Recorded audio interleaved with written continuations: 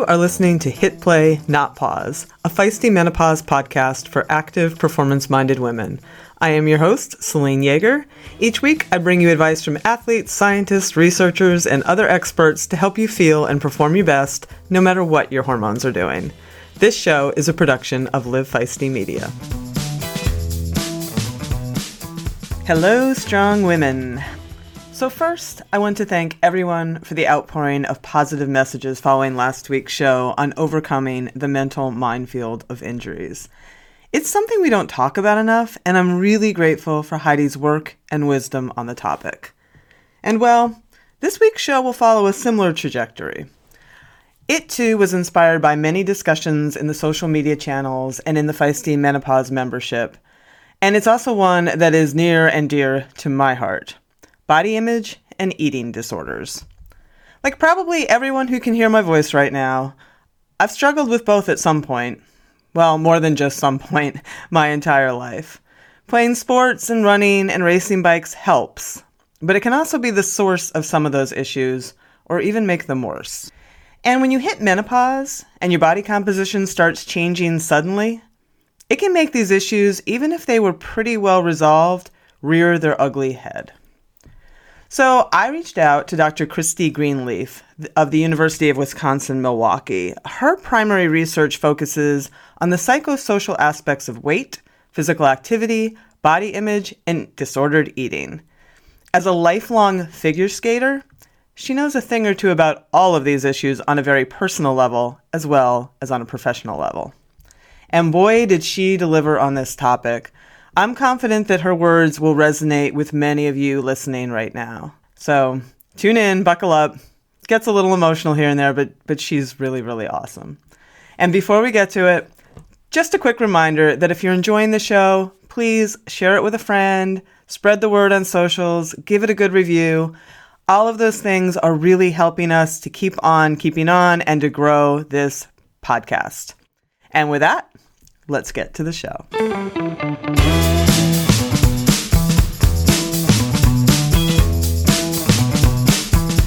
Thank you for joining us, Christy. I'm very excited to have you. This is a really important conversation. More important at this time of life than I think I ever would have imagined, quite honestly. And I was wondering, you sent me this amazing picture of you when I asked for a shot of you doing something with your leg on ice that I can't imagine doing, like one of those things where you hold up the ice skate above your head. And so you are a figure skater, or you were a figure skater. Can you talk a little bit about that and how that might have led you into being someone who knows about body image and eating disorders? Sure. Yeah, so when I was quite young, we lived in Michigan, and my parents would go ice skating quite a bit, and I got too heavy to be held, so I got a pair of ice skates. And then I saw an ice skating show where people wore really fun costumes and twirled around, and I was quite enamored. Wow. And so at about the age of 3, I started taking lessons, and 3. and just really have always loved the feeling of gliding on the ice. I love the cold air. Just all the kind of sensory experiences of skating brought me a lot of joy. And I loved the challenge of it. What wasn't so great for me was that my natural body shape did not conform to the very thin ideal that is really pervasive in figure skating and in a lot of other sports, and in general for women in our society, right? When did you become aware of that? I think when I was probably about, well, okay, here's a good example. When I was 10, I was on Weight Watchers. Oh, I would bang my head, but I'd record recording, so I'm not going to bang my head. But my God, it's funny you're not to alone. reflect I mean, you're not back alone. I on knew so many that. of my friends dieting by that point. Yeah, it's funny to reflect back on that because I think I was excited to do it. I was very committed to it. I really thought I was doing the right thing. I know my parents thought this is in your best interest and because of skating? Yes. Okay. Yeah. And I just always kind of looked a little bit chubby. I don't think I would ever have been called overweight or classified, but I just was not a real skinny kid. Yeah. No, And no, I wasn't either. yeah, and so I learned really early on to count calories and to really monitor my food intake and the what I came to see as the value of kind of self-control, which I think will be a continuous theme probably in our conversation today, this desire for control, right? And food and exercise and our bodies are so intertwined in terms of the desire to, control things. And so I it's funny, I don't think about it negatively. I don't have bad memories of that, but I am certain that really was probably reflective of what was thought of as best practice at the time, to engage in a weight management program. And then I think, as I became a teenager, I became just more and more aware and self conscious and engaging in social comparison. And after I got out of high school, I skated in Ice Capades for a year, and they had weight Wow. requirements. We got weighed every week, Whoa. Okay. and that was really difficult. And I feel quite fortunate, honestly, that I didn't emerge from that experience with a pretty severe eating disorder. And so Did you develop an eating disorder? I didn't. Even disordered eating or? I definitely disordered eating, but Right. nothing to the extent where clinical treatment was Right. needed. But it wasn't healthy. I mean, I had a very disturbed kind of attitude toward food, in part because of the weight cycling that I got into. That was probably the hardest thing. And so as I got into college and particularly into graduate school and started taking classes in exercise psychology and learning about body image, a light bulb kind of went off for me, and I thought, oh, this is really what I'm interested in and where I think I'd like to, do work, Right. and to better understand it. In part because of my own experience, but in part because I think probably like you just see a lot of people around you, also facing challenges and thinking, does it really have to be like this? you know, Yeah. so that's kind of how skating led me to this kind of area of study. Wow. Yeah, you said a lot of things there, and I try not to make this like I never want to make this show about me, but I always like to share some of my own anecdotes because I know it helps my audience feel like they're not alone in this. So I'm gonna like just lay out like the good, the bad, and the ugly. Very similar to what you're saying. Like I remember my pediatrician telling my mom that I was overweight when I was in third grade, and I learned right away that I wasn't shaped right, and I had to try to control food. And, I was always a bigger girl too. I was very active. I played sports. I played field hockey. Wasn't a very good endurance athlete. That wasn't my thing at the time. People met me later and they're like, you ran an Ironman? Like what? Who? But anyway, to your point, I got into college and like everything changed. I didn't have my friends. I didn't have my same sports. I didn't have anything. And I developed a bad eating disorder because I was super afraid of the freshman 15 because everyone's like, oh, you're going to get fat and blah, blah. And I became anorexic and bulimic terribly. My mom had threatened to pull me out of college, but I was still getting straight A's. And in my mind, as long as I could get straight A's, nothing was wrong with me.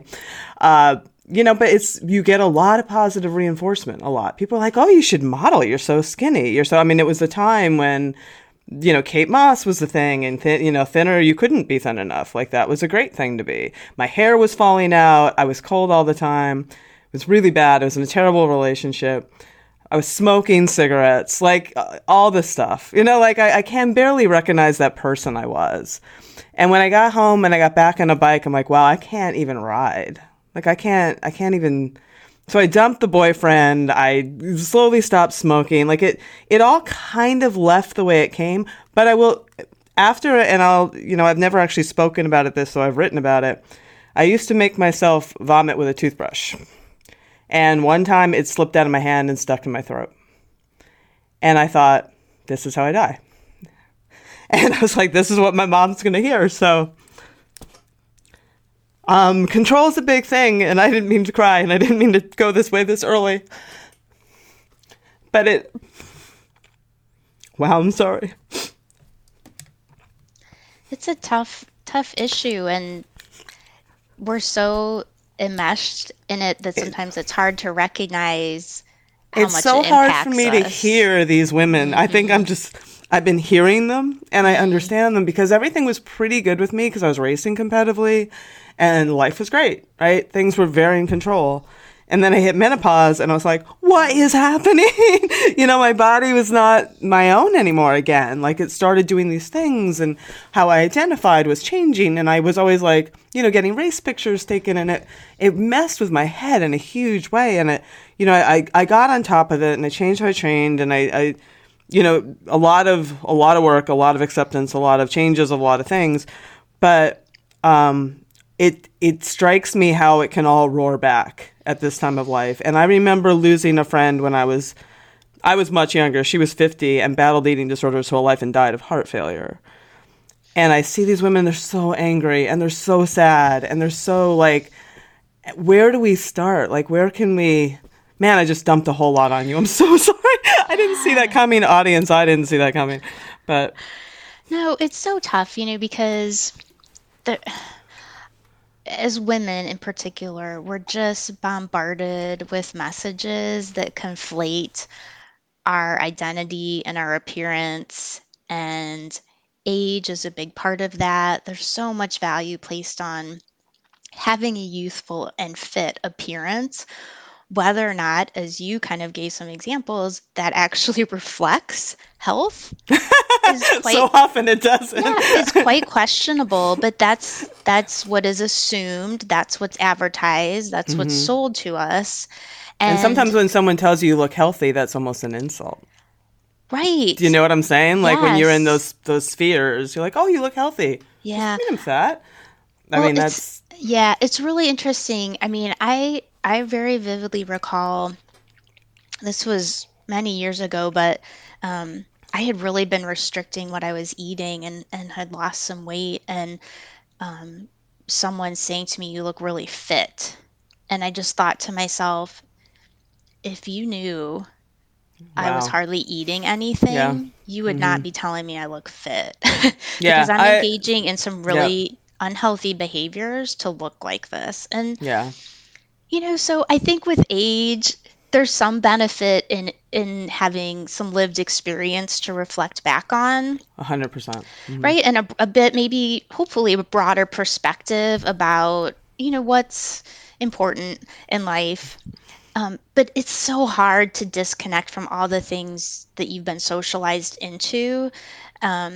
And when you reached out to me about this topic, I was really thrilled because it's something I think that doesn't get talked a lot about. And in the research literature, what's kind of interesting is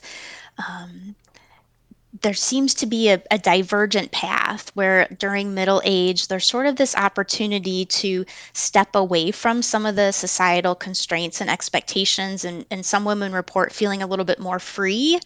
And the other path is, I think, maybe more in line with what you described of being really frustrated that, maybe your body shape is changing or your ability to function at a high level in terms of maybe sport Especially performance. since these are very active women that we're Yeah, talking and about. so there's a lot of frustration, and I think the whole issue of control kind of circles back, right? That especially when you're involved in sport and fitness, you do a lot of things because they're within your control, right? Your training, things you might do to prepare for an event or a competition.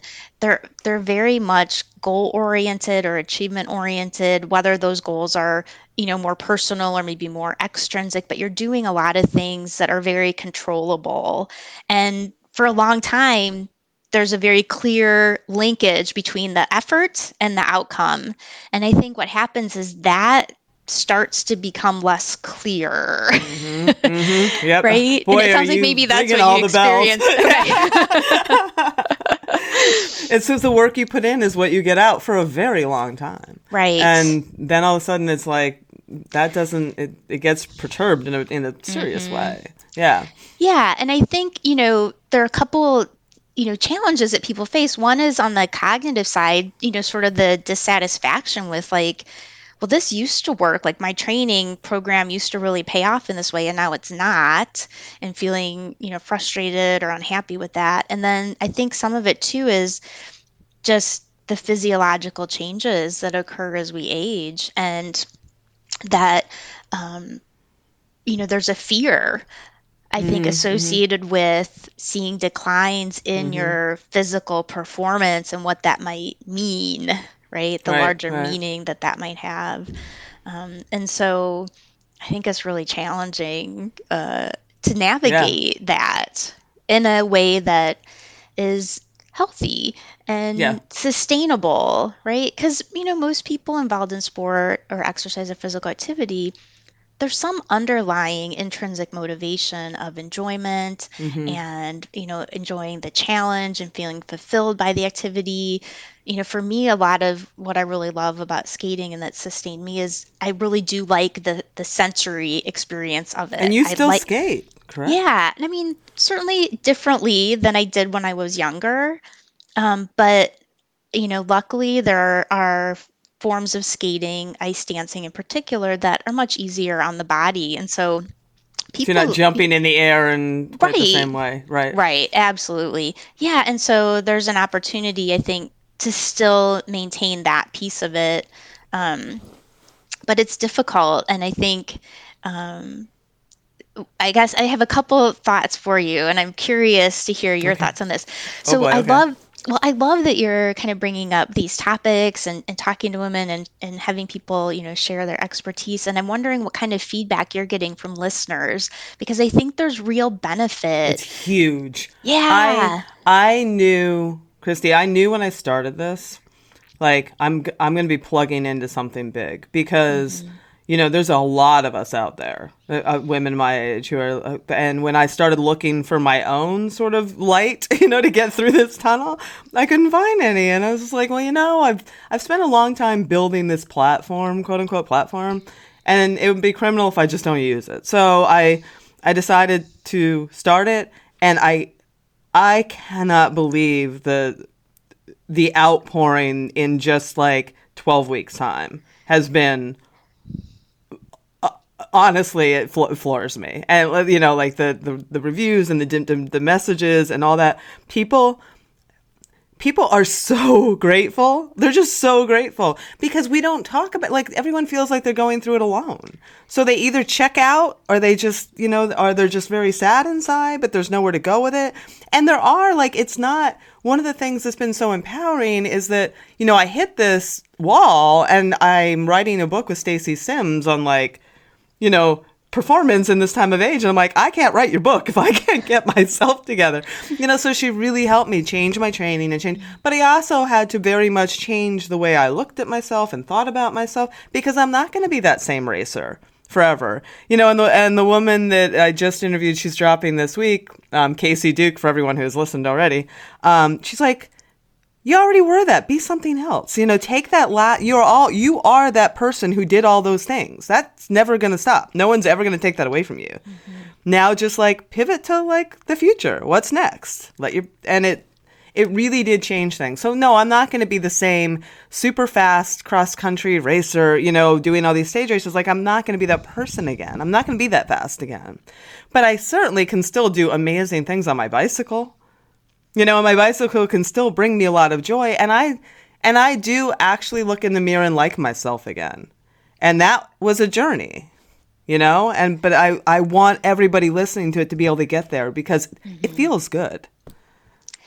Yeah, I think you raised so many just wonderful points, in terms of perspective taking, and I think there's so much benefit in that.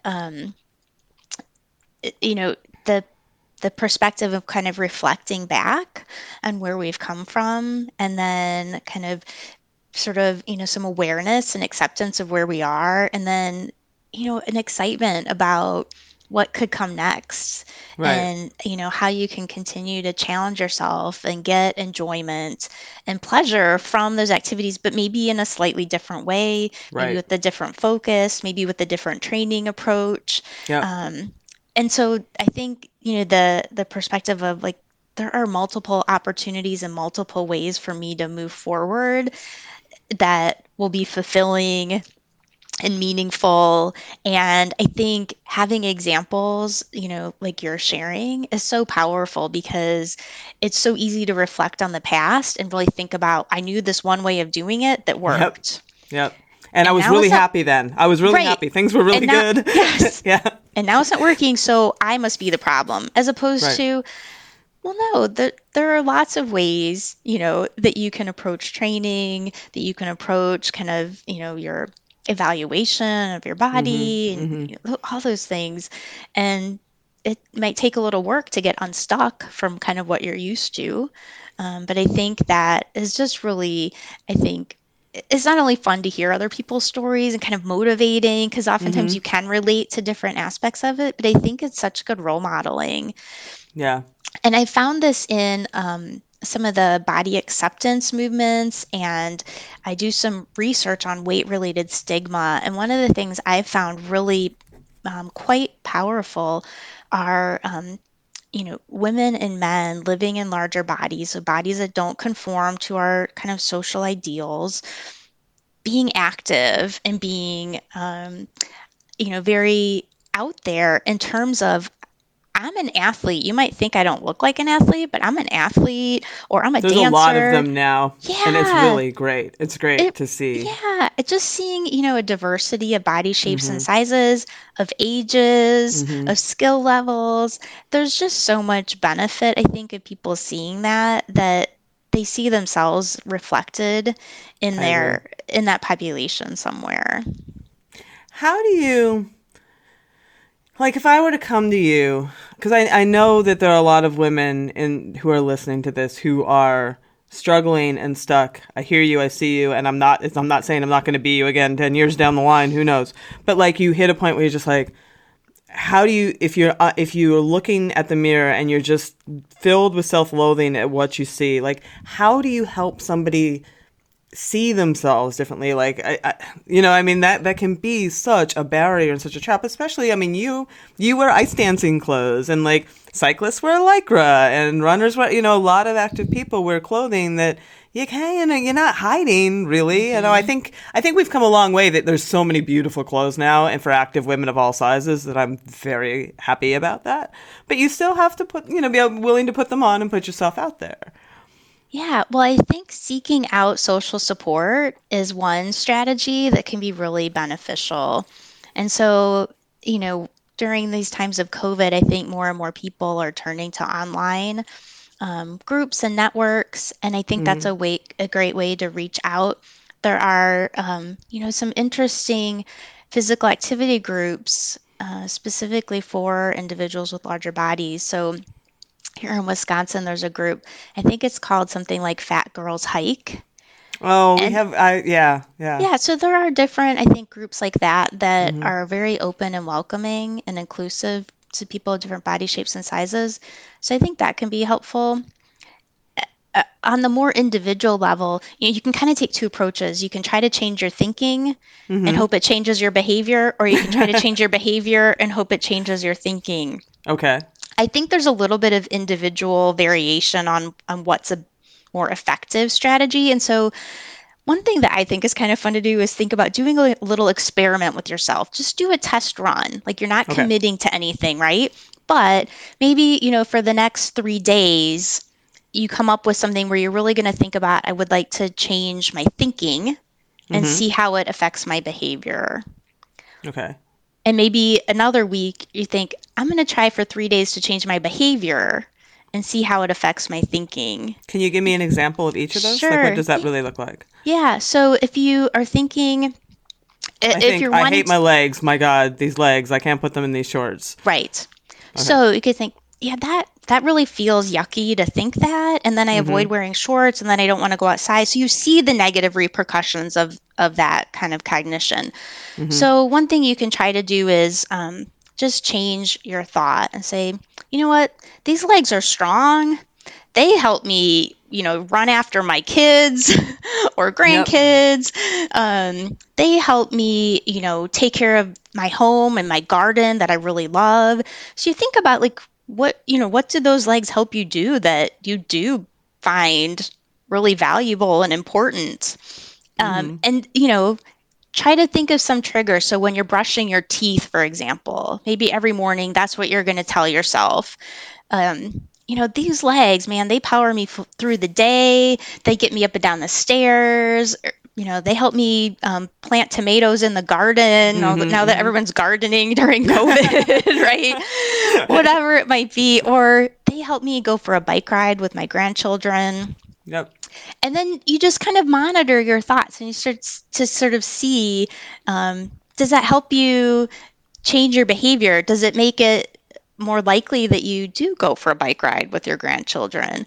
Are you more likely to maybe feel comfortable going out into the garden or whatever it might be? So it would be picking a really specific cognitive thought that you might have, trying to change it, and then just monitoring, like how are you behaving maybe differently than you normally would when you're constantly saying, oh my God, my thighs are so fat. I hate my thighs. I don't want to put shorts on.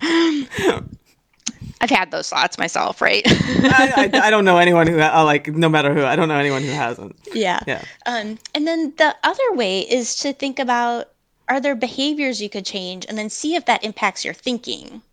Okay. So it could be, no matter how I feel, I'm going to walk 1 mile today, or I'm going to ride my bike for 10 minutes. And if I want to keep going, I can, but I'm going to be on it for 10 minutes. And then you start to see, like, is that changing or impacting how you're thinking about your body? Like, dang, I walked a mile today. I felt pretty good. The leaves were pretty, or that was such a cute dog I saw, or, those kinds of things. So those are two really common kind of strategies to use. One is trying to figure out, can you change some of your thinking to then impact your behavior? And then the other is, can you change some of your behaviors to influence the thoughts you're having? Right. And again, I think people vary in terms of what's a little bit maybe more comfortable or what's more effective for them. Right. So for some of the women listening, I mean, it could be, a lot of them are extrinsically motivated. So when events come back, but like signing up for like a half marathon or like whatever, like those running things you'd like to do, but now you're kind of shying away. Find a buddy and just sign up together and, train, get yourself sort of to, yeah. The other thing, so I'm trying to think, maybe about 10 years ago, I had never been a runner. So I think I might be similar to you in that as a kid, I was not into endurance events at all. But 10 years ago, a friend of mine signed up for a half marathon. I was like, I could do it. I'll just walk if I have to. And I actually ended up really liking it. Now, I'm super slow, but I can do it. And when I started going to these events that I loved was just how many people of different shapes and sizes and awesome, age. Right? I mean, there's so much diversity there. And the only person paying attention to you is you. Everyone is worried about themselves. Man, I tell my teenage daughter this all the time. Yes. And so I think people need to remind themselves of that. Like, you might feel self-conscious or concerned about how others are evaluating your physique or whatever, your skill, your fitness. If you think that, every other person there thinks that. So how much attention do they have to actually pay to anyone else? We're all worried about ourselves. To some extent, that we're could all give in us middle a little school deep down comfort. Inside. Yeah. So, I think people need to sort of check that in themselves. Like, okay, the reality is, like, get a grip. Not everyone's looking at me. Or, is really overly concerned about the size of my thighs. I'm way more concerned about it than anybody else is. Right. What people are more interested in is, am I finishing my race? And they're going to cheer me on as I'm doing it. Right. No, and the people on the sidelines think you're amazing. Like, no matter what, they're like, Totally. Yeah. So I think just, reminding ourselves of that. And, I think as you're building a community through your own podcast, we have each other, I think, to, maybe remind each other of these kinds of things. Like, look, you're really worried about this, but the fact is, no one's really paying that much attention to, you know, This is to a you. fact. Yeah, Yeah. yeah. And to stop comparing yourself. I mean, I think that that's a big thing too. Like people just get into that, and that is that's just something we do from the time we can figure out how to compare ourselves, right? Yeah. Yeah, social comparison is huge in the body image literature. And I think when you look at social comparison in athletes, I mean, it's built in, right? You're Yeah. competing. You can compare not only how you look, but you can compare your performance in an event. And in Mm-hmm. our culture, we tend to associate someone looking fit with being fit and highly skilled. And we know that's not Right. accurate, Right. but it can be hard to disentangle that for, a lot of people. Oh, totally, totally. And I think, and I've just written about this recently, I think that as women, and men probably do it too, but we get attached to sort of this magic number, whether it's a size or a weight, that this is, but it's not necessarily related to your best performance. Like I've had my best race performances 10 pounds heavier than whatever that magic number is. Hmm. Like I look at pictures, I was like, oh, I was a very solid person and I was doing very well. But like, it's easy to like look at that, especially in sports like cycling and running and those sports where you're just like, oh, I guess lighter is better. But that's just really not always true. Right. It's not. So it's good reality checks are very helpful. Yeah, I think so. And I think, when you can become part of a community where that's the mentality, that's so helpful, where that Yeah. becomes the norm as opposed to fat talk. Like, oh my Right. God, I'm so, Right. right. If you're in a group where that's the norm of conversation, Right. I think it's way harder Right. Right. to adopt some of these healthier, maybe perspectives than if you're in a group where people are like, you know what, my weight fluctuates over the seasons of the year. My weight fluctuates depending on where I am in training. It's just a natural occurrence. And really, I need to be able to perform best I can, and I need to fuel my body. I still need to enjoy all this. And Yep. so, I mean, it's just sort of I think the group can make a big difference. And watching our self-talk for the purpose of others, right? Like I think that Yes. we don't think about that enough either. It hurts me a lot when I hear, and I'm good friends with a woman who I hear putting herself down a lot. Like using terminology, the old bag kind of thing, and I hate it because I think like I'm like every time you call yourself that, you call me that. You know? Yep. Yes. Yeah. Yeah. And I think, again, that goes back a little bit to being self-aware. Like, everyone is having some of these thoughts, right? And so when you're making that statement, you're making an implication about everyone around you. Same thing with weight, like, oh, I'm so fat. There's all this research on fat talk. Oh, I'm so fat. I can't eat this. Well, what that says to everyone else around you is, that's how I should feel too. And it's hard to, I think what's hard is to navigate the conversation where you say, I actually don't feel like that, or here's a different perspective, because you don't necessarily want to negate the person's experience and how they're feeling. At the same time, maybe it's helpful to offer, a different perspective and say, it's really interesting that you are saying that. And I'm sorry that's how you're feeling. I've maybe struggled with that. And here's how I've started trying to think about it. Hmm. To I like offer that. just a little, Instead of a just telling them to soft, shut the F up. well, that's a strategy as well. Maybe not as productive. I like yours better. But it's, maybe a soft approach. And I mean, certainly you as a friend have to feel comfortable Right. and kind of figure out if the context is appropriate. But just offering maybe a different perspective where you can relate because maybe you've had similar, Hmm. thoughts or feelings, and saying, what I found is that really hasn't done me much good. Kind of, I Right. found myself getting into that, and it really didn't get me toward my goal, or I just ended up feeling worse. And I've really been trying to do this. Have you ever thought about that? Or, you know, those kinds of things are tricky to navigate, but Yeah. Yeah. Yeah. I think there's some benefit in someone voicing, I like that. an I idea do. that offers an alternative, because when someone says something like that and no one else says anything, there is this kind of implied consent, like, oh yeah, we're Yeah, all old no. and it's terrible, and Right, which is why I wanted to start this podcast, to stop that. Yeah, Like, I was yeah. very like that. I felt really strongly that I wanted to change that conversation and change the way we talk about ourselves and change the way we talk, in general about women this age. I just think it's so important, because we like, and it's not just blowing sunshine or putting sprinkles on everything. It's legit. Like, we have a lot to Right. offer. There's a lot.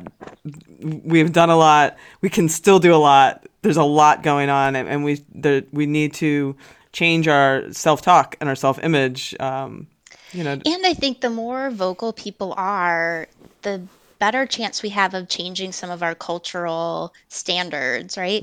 Because one thing you find sometimes is that the focus is on, well, you just need to feel better about your body, and we ignore the cultural piece, like that you're in this social Right, yeah. environment. You're in the ocean. Yeah, exactly. yeah. And it's like, is it really fair to ask individuals to just battle against these, crazy kind of forces of media and advertising and all that? And so I think you can kind of take a dual approach. One is certainly do things to help yourself and help your friends. But then I think, like your podcast, one of the real benefits I think can be changing cultural perspectives on women and aging and health and sport performance. There is there are alternative ways to talk and to think about and to understand those experiences that don't conform to this kind of youth obsessed culture. And it can be really hard. You can even think about, like, what kinds of actions can you take to support organizations and businesses that align with some of those values. So I get a catalog from an athletic apparel company, and I love it when I open it and I see people of all different body shapes and sizes in crazy yoga poses and on bikes going down mountains. And, I'm like, this is Right. awesome. Oh, it's Right? awesome. Yeah. And different ages and different races. I And I'm like, support a lot of those. The same Machines for Freedom. I give them love all the time. Athleta, I give them love all the time, because you open it up and you see that, and it makes a huge difference. Yeah. So I think, you kind of can influence some of that by where you spend your money, Yeah. right? And Yeah. maybe avoiding organizations and companies that reinforce maybe unrealistic body ideals. And there are certainly lots of those. Yeah, no, 100%. I think, one of my favorite quotes from Cindy Crawford, it was probably 10 years ago, is she's like, I wish I looked like Cindy Crawford. Like, it was a great quote, because she's like, by the time they get done airbrushing and all that, like, I don't look like that either. And now with the face tuning and all the stuff that you can do with the apps, like, none of those people look like that. All those images are altered. Yeah. Well, and with AI, they're not real people. Well, there's that. Right? I mean, if you go even further, you're seeing some of that, and I'm sure it's in some of our advertising. That's not even a human being. It's a composite of right? tens of thousands bits of images, right? Yeah, I think having that awareness and then doing what you can to maybe push back against some of that is really powerful, because that socialization piece and the culture that we are, just embedded in, that just influences us so much. It shapes our sense of reality. It's really hard to see outside of that. Yep. Like we mentioned earlier, I think as you get older, you just have more experiences and you can maybe see some of that a little bit more easily. But by then, people are often so entrenched in it that it's hard to even think about it. Right. Which is why we're having this conversation, because I think it is really important. It's funny. I had, I think about it a lot, because I think that the way that you carry yourself is so powerful too. Because I used to work on a lot of photo shoots for, like, when the women's magazines were a big thing, and you could see someone who wasn't quote unquote perfect. They didn't have, like, by all the traditional standards, what you should look for in a magazine, but just the way they projected, you'd be like, oh my Lord, that person is amazing. Like a lot of it, I mean, it's so cliche to say it comes from within, but it really comes from within. Like Annie Lennox, do you know who that is, the singer of the, I just started following her Instagram. I turned to my husband, I'm like, she is so beautiful because she literally just radiates. She's still got the same hair. It's all gray, but it's that short cropped hair, like no makeup really. But I'm like, she looks more amazing than someone who's had $12 million worth of work. And it's all because of how she's just like putting her beautiful self into the world. Yeah.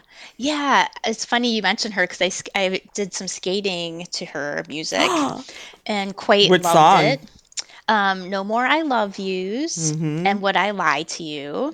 Oh, super fun. But yeah, she's a wonderful example. And then I also think of Jamie Lee Curtis. Yep. Right up there. Another one. Yeah. And it's like, this is real life. There's nothing wrong with change, right? As a culture, we have assigned meaning to physical changes, graying hair. I think I told you early on, my hair is turning quite gray, and I gave up coloring it. Yeah. And so it's funny, like for me, people always think I'm much younger than I really am. And I started going gray quite young, and I colored my hair for decades because I got some benefit out of people assuming I was much younger. Right. And when I decided to let my hair go gray, I struggled with that a little bit because I thought, oh, people are going to think I'm old, right? And there was a concern. And I eventually got over that and said, get a grip. It doesn't matter really what other people think. You don't want to color your hair anymore, so that's fine.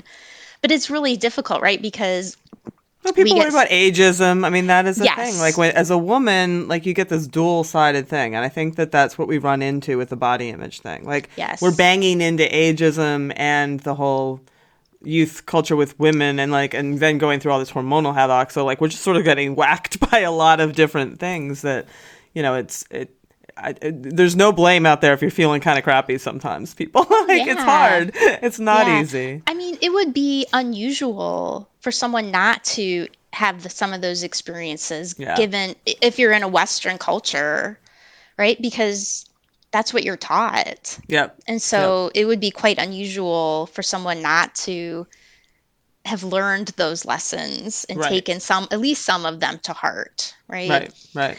Yeah, it's interesting, and there are some cultural variations in terms of perspectives on aging and women's body shapes and sizes and that kind of thing. And in some cultures, I think there's a little more acceptance of aging and acceptance of diversity in body shapes and sizes or even reverence. I mean, not even acceptance. Let's be clear. Like some cultures, there's reverence for aging.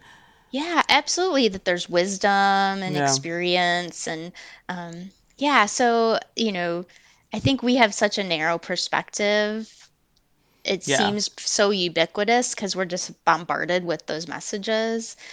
But I think if we can take a broader perspective, that can be helpful as well. And then, with your work, particularly in the sport domain, I think, if we could get more awareness of things like the Senior Olympics and masters events, and that people of all ages maintain their sport involvement throughout their lives and just love it. Yep. I teach an undergraduate class, and we look at sociological aspects of health and human movement. And we watch this really awesome documentary called Age of Champions. If anyone has access to this, it's fabulous. It's about these senior Olympians. So there's a guy who's super excited to turn 100 because he's going to age up. He's going to age up. Oh my God. Yep. He's going to age up and he's going to dominate his 80-year-old competitor. Right.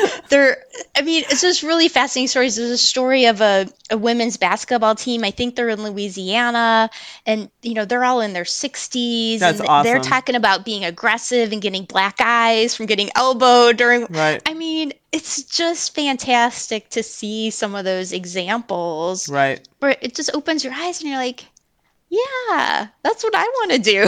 Yeah, right? no. Why aren't I doing it right now?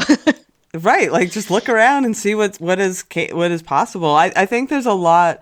I'm very positive and optimistic because I do think that things are, I mean, progress never moves as fast as we want, but I think progress is being made for sure. Like, I think that, my daughter is growing up in a much better place in many ways than I did as far as like the whole weight and body image thing is concerned, because they're, she calls it thick. She's like, I'm a little thick, but that's good. Like, she's happy with that. And I'm like, hey, man, I'm so happy to hear you talk that way. And, the CrossFit, whatever you think about it, I give it a lot of props because those women use the hashtag take up space. And I love it.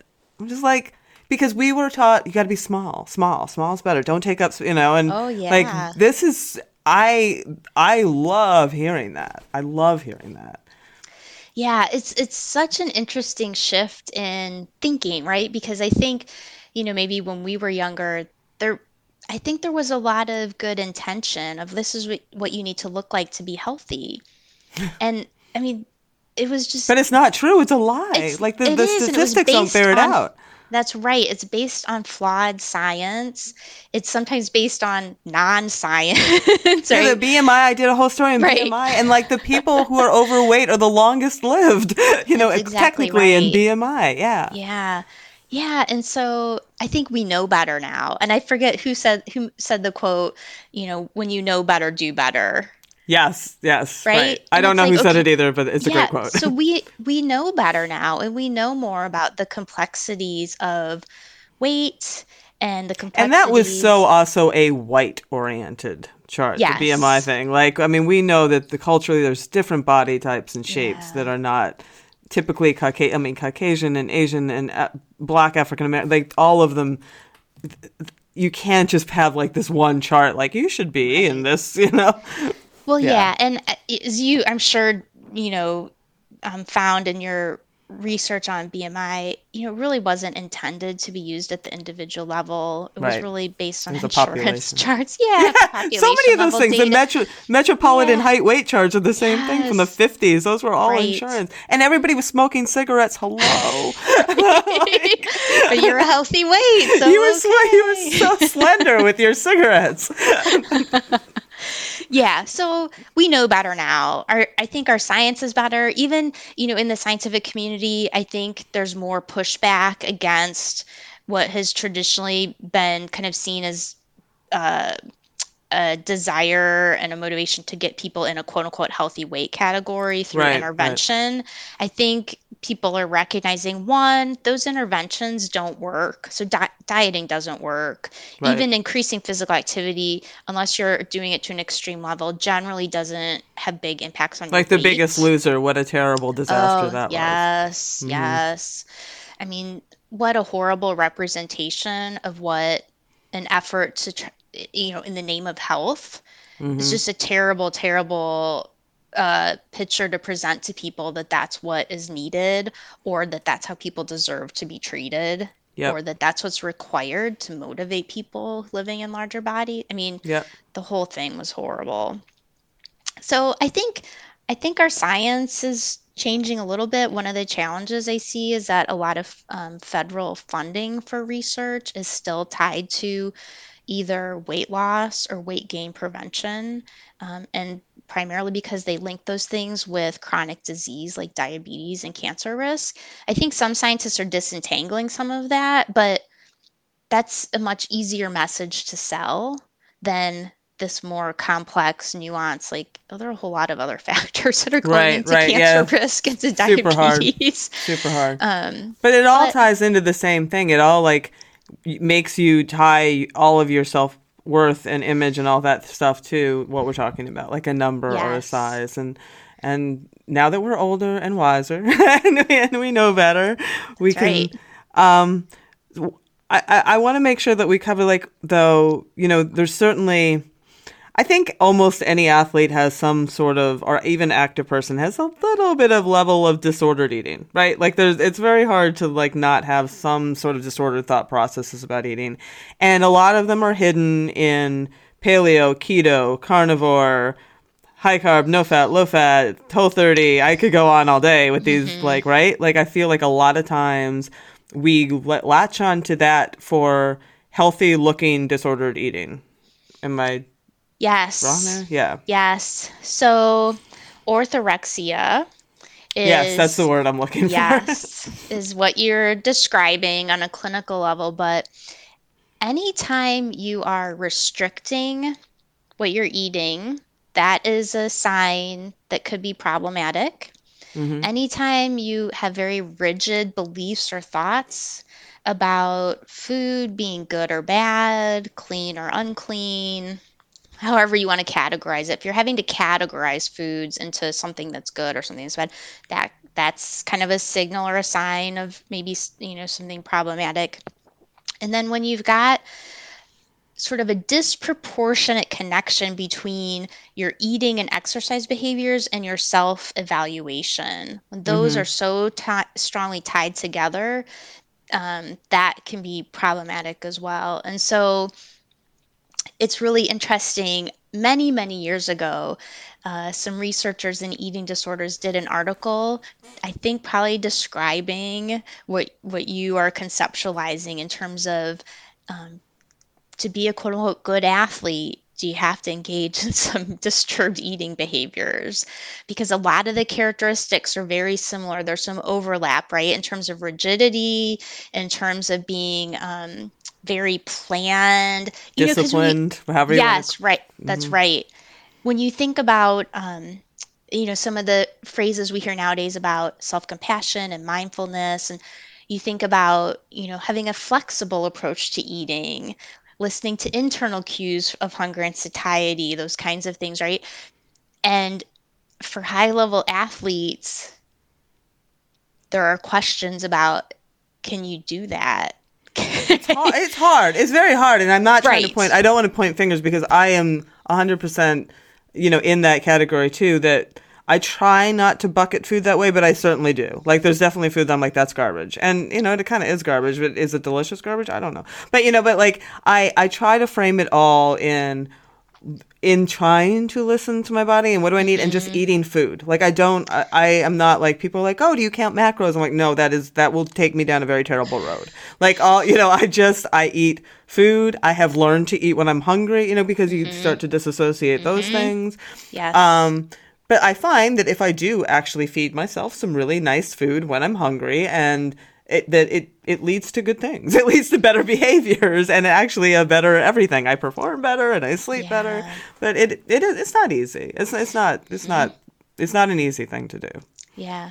Yeah. And so, the eating plans you mentioned, keto or paleo, the thing that's often very attractive about those is they're very black and white, and People just want to know what to eat. there's not a lot of decision making. Yeah. There's not a lot of listening to their bodies. And I think because so many of us grow up that way, or in some part grow up in diet culture, it can be really scary to think about listening to your body. How do I know when I'm hungry?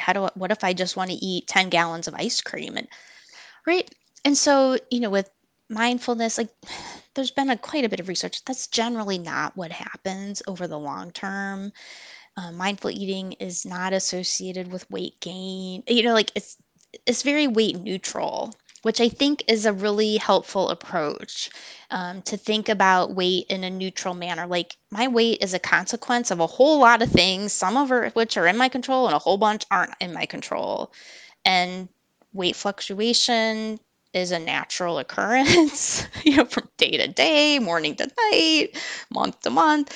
And so I think kind of recognizing that can be useful, but when you're really focused on performing at a certain level, I think it comes back to this idea of, well, you have a very specific approach that you can control these things that you see connected to performance outcomes. And it's really hard to disentangle that. But I think your approach of backing off of like not counting macros, for example, taking a little bit broader perspective can be really helpful. And, certainly you need to fuel your body appropriately as an athlete.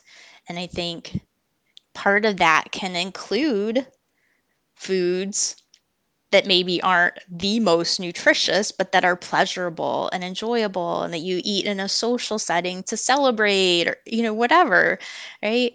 and I think what is a differentiator in terms of maybe that kind of approach and then disordered eating is, if you are eating foods that others might consider bad or not clean or whatever terminology you want to use, is what's the kind of emotional response to it? Do you experience really strong feelings of guilt and shame and feeling like you need to somehow make up for that or punish yourself?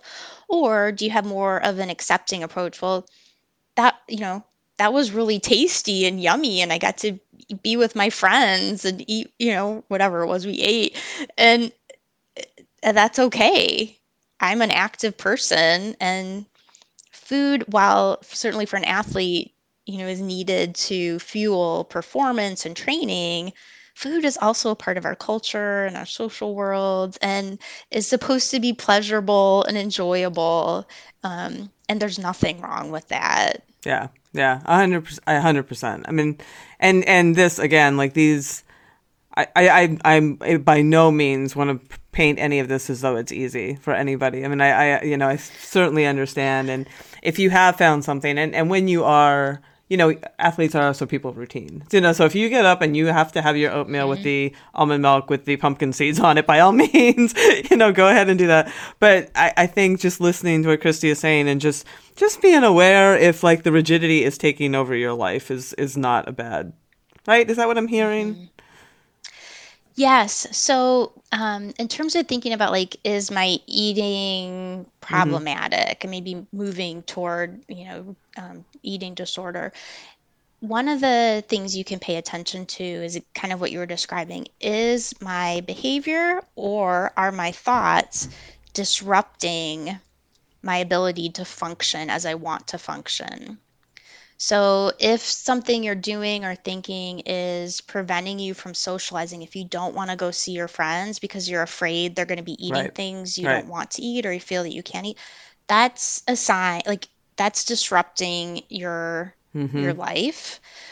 If it's impacting your health, certainly Right. that's a sign. If you're doing things in secret, you feel like you can't be transparent about what you're eating. So maybe you feel like I'm only going to eat half my oatmeal, but I want everyone to think I ate Right. all my Right. oatmeal. Right. Right? So if you're doing those kinds of things, those are signs that the behaviors and the cognitions are Right. Right. dysfunctional, right? They're not helping you to live in a way that's fulfilling and kind of Yeah. safe for you. Yeah. And it's if somebody And it, does have what they would consider, I mean that's I think there's fine lines. What you can tell me, is there an actual linear definition between disordered eating and eating disorder?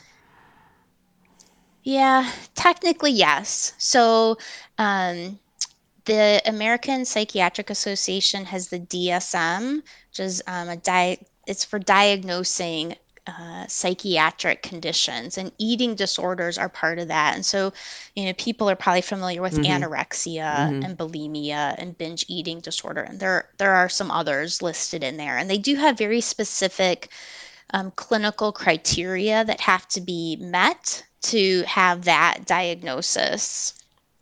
And they actually just revised some of them somewhat recently. So, for example, for anorexia in the past, one of the clinical markers was amenorrhea for a certain amount of time. So, women stopped Yeah, you getting their don't need to. I period. never Well, stopped getting my period. exactly. And what they found is they were excluding Well, men, there's that. Yeah. right? So they've made some changes, I think, to try to more accurately reflect some of the diagnoses. And I think, at least my understanding is, these are really criteria that are going to put someone at risk for serious health consequences. So clinical eating disorders do have a fairly high Yeah. mortality rate in comparison to other psychiatric conditions and are often very resistant to treatment. There is an underlying, at least from what I've seen in the literature, an underlying biological or genetic component that comes into play. And so, yeah, having a clinical eating disorder, it is more than like not being happy with Right. how you Right. look Or this or, kind of rigidity that you're kind of what. talking about. Yeah, but I mean, there are shades definitely of are. gray And I here, right? worry because Yeah. I just want to interject here because our audience, some of them don't get their periods anymore because they're menopausal. But there's a very big concern about low energy availability in this audience, you women that I'm talking to, because your bone structure, all that stuff depends on you fueling yourself properly. And if you are in a constant state of low energy availability, which means you're not eating enough, and most active women don't, you are robbing your body. You are actually, sometimes it's counterproductive. Sometimes you're actually not losing whatever that weight you're complaining about or you're worried about, because you're in this constant state of not fueling yourself, of not feeding yourself. So your body is just always stressed. Your cortisol is always high. You're always storing. And it's a hard cycle to break, but I think it's an important cycle to break.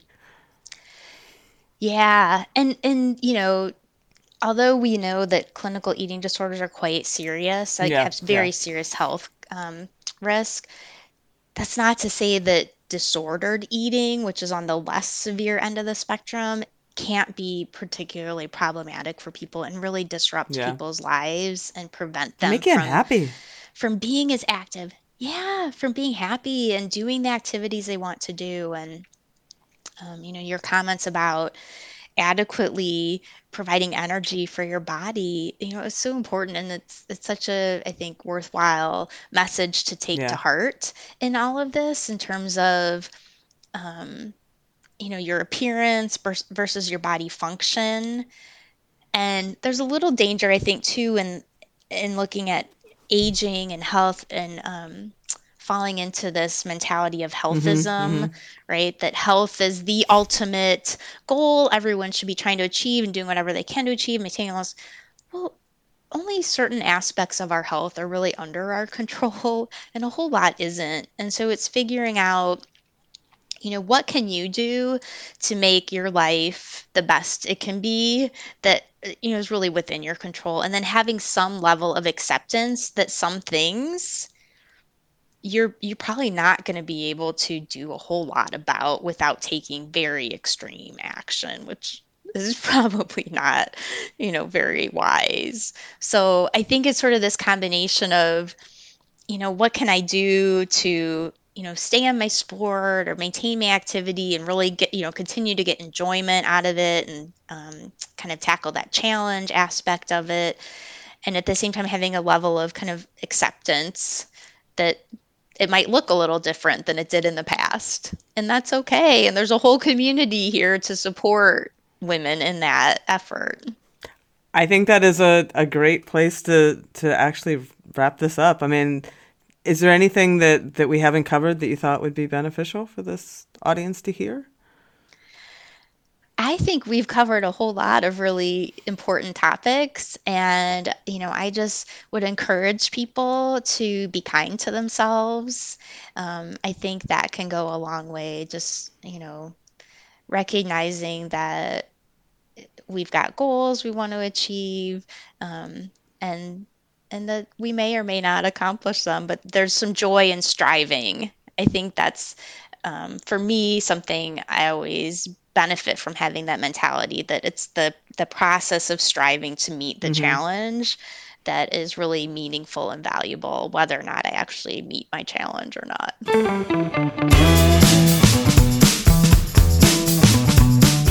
Okay, that's our show. Join me next week when I sit down with Dr. Lauren Streicher, author of Sex RX, Hormones, Health, and Your Best Sex Ever. We talk about, well, you guessed it, sex. There have been a whole lot of questions about sexual health and menopause in our channels, and Dr. Streicher is all about improving your sexability. Just as you would improve your 5K running time or your deadlift in the gym, you'll work on it. She had so much good advice to share, you won't want to miss it.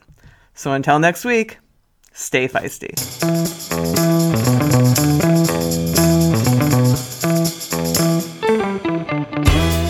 You've been listening to Hit Play, Not Pause, a feisty menopause podcast for active, performance-minded women. I'm your host, Celine Yeager. The show is edited and produced by the strong, talented, and amazing women at Live Feisty Media. Follow us on social media at Feisty Menopause. And please help us spread the word. Screenshot and share this episode on your social media channels with the tag @FeistyMenopause. Share the show with your friends. And please subscribe, like, review, and rate this show wherever you get your podcasts. Word of mouth and good reviews make it easier for other listeners to find. Thanks for listening, and as always, stay feisty.